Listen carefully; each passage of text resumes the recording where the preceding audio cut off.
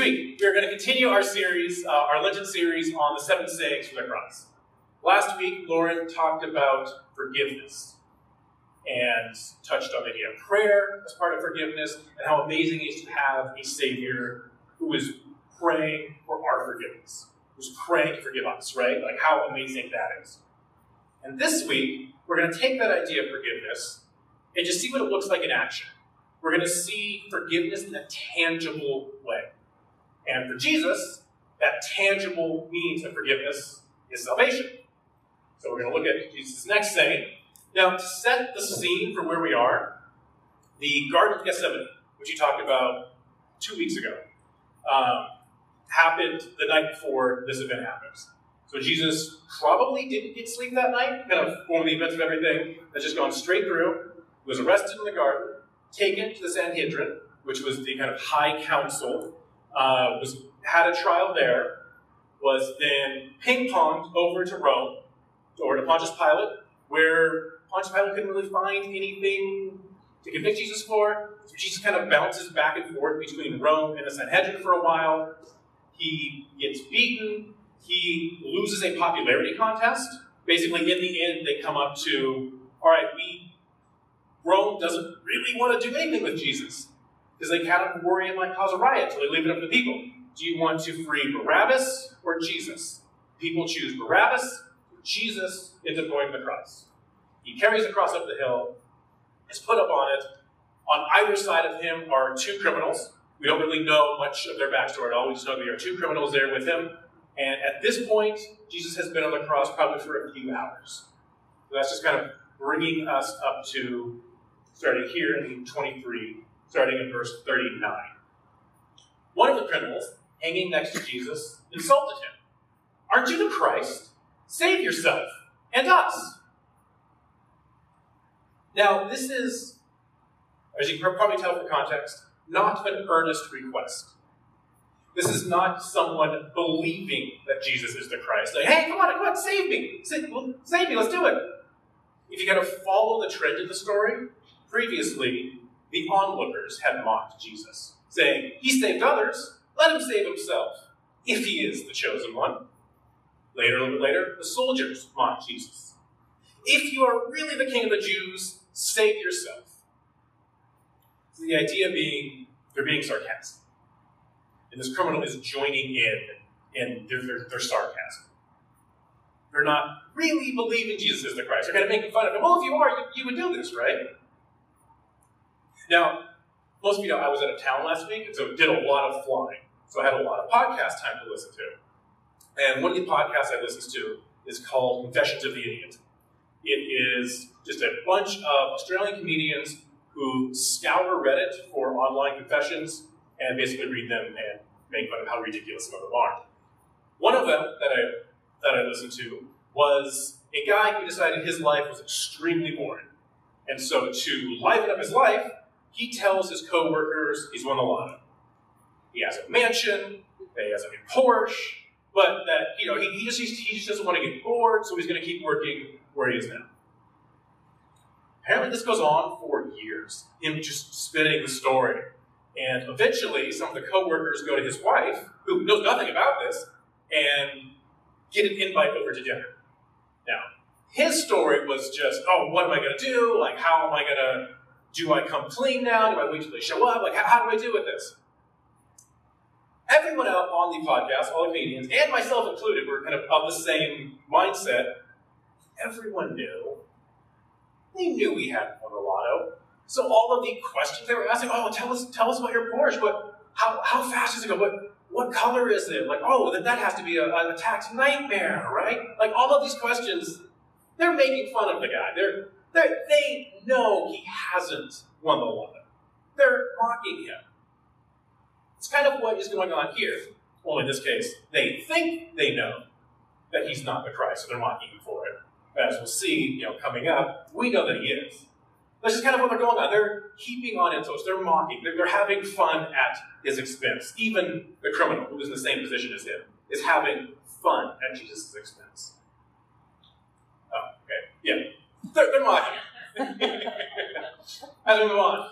Verse 40. Responding, The other criminal spoke harshly to him. Don't you fear God, seeing as you've been sentenced to die? We are rightly condemned, for we are receiving the appropriate sentence for what we did. But this man has done nothing wrong. There's a couple things interesting here.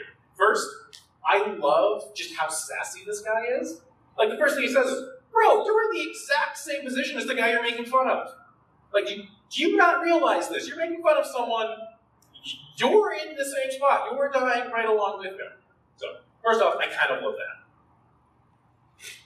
But notice his acknowledgement of guilt.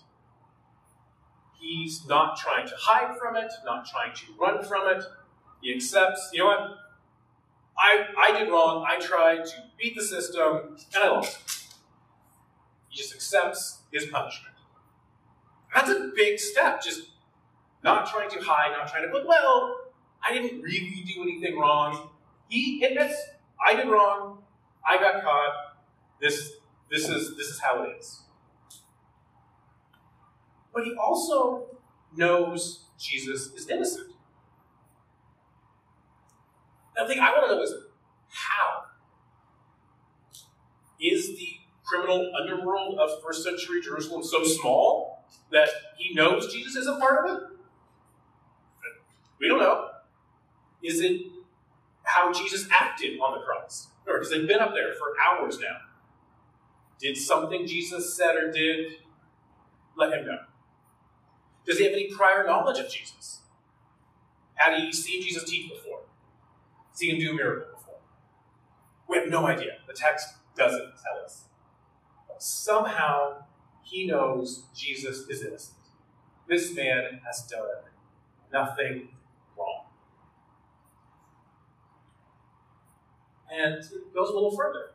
Not only that, he says, Jesus, remember me when you come into your kingdom. So not only does this person know Jesus is innocent, this person seems to genuinely think Jesus is the Messiah. Again, how? Had he seen him teach before? Something he said on the cross. We have no idea. I really wish we would get given more information here. We don't know how. But somehow, this other criminal, the person next to Jesus, knows he's the Messiah, believes he's the Messiah, and asks to be remembered. I think it's interesting that he doesn't ask to be saved. He doesn't make a genuine request to, I believe you're the Messiah, you could save us. He doesn't even ask for eternal salvation. He doesn't ask, save my soul. He just asks to be remembered. He just asks that when you come into your kingdom, remember. I might argue this is one of the most faith-filled statements in the entire Bible. I mean, you can put all of Paul, all that stuff in. I think this could be in contention for that. You have someone at the end of their life who we have no knowledge, no understanding of how this person knows, but they seem to know Jesus is the Messiah and just simply ask to be remembered. I think that's amazingly powerful. And I think it's interesting that he only has to be remembered. Potentially because he feels like he's done too much wrong. Because he admits, I've done a lot of wrong. I'm getting my just punishment. Generally, crucifixion was saved for the absolute worst of the worst. Rome didn't just crucify anyone. A common criminal would be executed in some other way. People that were hanged were to make a statement. So this person had obviously done something really, really wrong in the eyes of Rome. They were a really, really bad dude. So maybe in their hearts, they thought, I've done too much. I can't be saved. I can't be redeemed. Can you at least remember? But how does Jesus take this? Jesus replied, I assure you that today you will be with me in paradise. only does Jesus say, I'm going to remember you, Jesus says, you're going to be with me today. We're going to be together. And not here. We're going to be together in paradise. This is Jesus' tangible act of forgiveness. Lauren talked about forgiveness last week. This is forgiveness on display in its pinnacle moment. Just think about it. What is Jesus doing? Jesus is on the cross. Why is Jesus there? For our sins. For my sins. For all of your sins. For everyone's sins. Including the people on either side of it. Including the person asking, please remember me. So in the absolute lowest moment in Jesus' life, he is emotionally, physically, spiritually spent. He is in pain. He's tangibly feeling the wounds that we read about earlier, right? He was wounded for our transgression, or wounded for our transgression, all that. This is happening to him in this moment. And he can still look at someone who is the reason he's there, and forgive them, and offer them salvation. Just think about that. Forgiving someone in the actual moment of his pain. Tangibly forgiving them in the moment of his pain. So, like I mentioned a couple weeks ago, Christian and I are doing a Lord of the Rings rewatch. So, get ready for a lot of Lord of the Rings examples for the next couple weeks. But this made me kind of think of Frodo and Weathertop. So, quick recap. This is early in the story, early in the first book. The hobbits are running away. They go to Weather Tower, the watchtower of Alan-Sur. They're camping out there. Black Riders they're creeping around trying to find them. Frodo goes to sleep. The other three hobbits decide, we're real hungry. So they light a fire and cook some sausage and some bacon and some toast and such. The fire draws the Black Riders in because they're on a watchtower with a giant fire on it. So, of course, this is going to be seen from everywhere. Big battle ensues and such.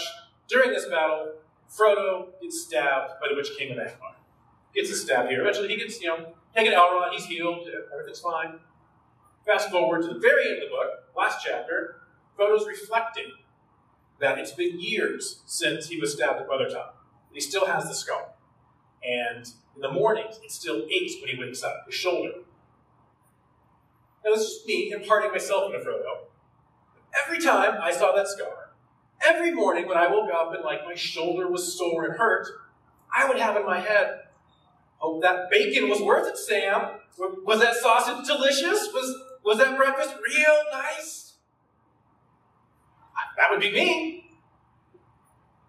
And that's years afterwards, just reflecting back. But Jesus, in the moment of his pain, is forgiving. He's offering salvation. He's tangibly reaching out. That's interesting. Arguably, this criminal, the one that Jesus talks to here, I think you could say is maybe the first Christian. They are the first person to receive salvation from the cross. And what's more is they had zero chance to earn it. Right? They're on the cross. They can't do anything to earn salvation. They can't do anything to earn this forgiveness. Their life is about to end. But notice, Jesus says, I assure you that today you will be with me in paradise. Today. There's nothing this person could do to earn this forgiveness. Jesus freely gave it. There's no kind of, well, you have to go, you can't pay for it now, but you have to pay for it maybe in the afterlife. You have to do something, you have to do stuff there, then maybe you'll come with me to paradise. That's today. Instantly. Freely given. Honestly, I can't think of a better example of grace, of forgiveness, than this right here. Than this seemingly small moment. So what does this moment say for us? What does this have relate or show us about Christ? Oh, the same salvation, the same grace, the same forgiveness that was shown to this criminal is shown to us. And so it's freely given to us. There's nothing we can do to earn it. We can't be the best person ever, be good enough to earn it, because we couldn't.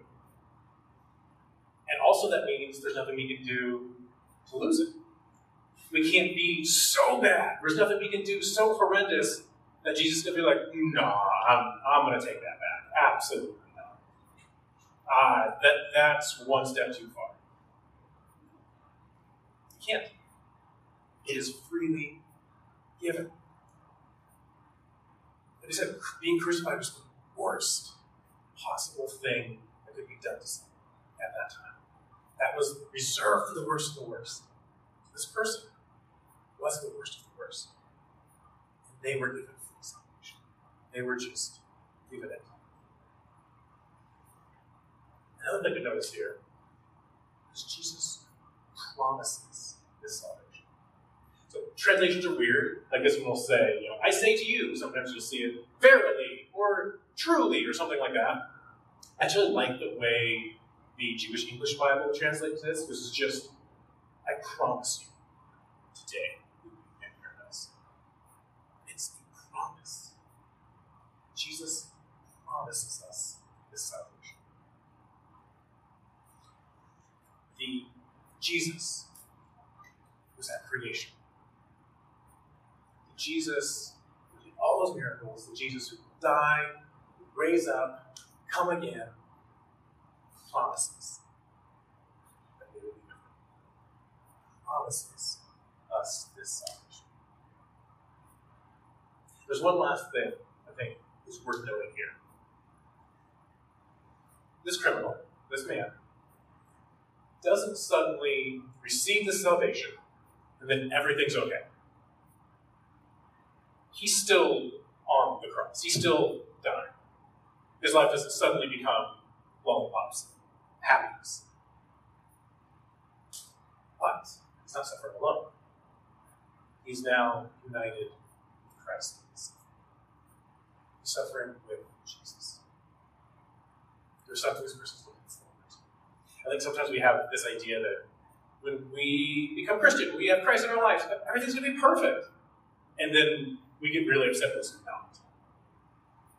Now, Jesus promises a lot of things, but notice this promise is not your life is going to be great. Your life is going to be perfect. Nothing's going to go wrong.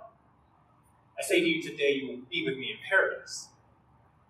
That's our promise. Is that we will be with Jesus. We will be in paradise.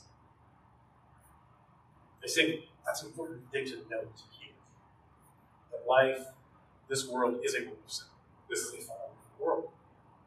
It's our kind of job to partner with God to try to reconcile it. But everything is not always going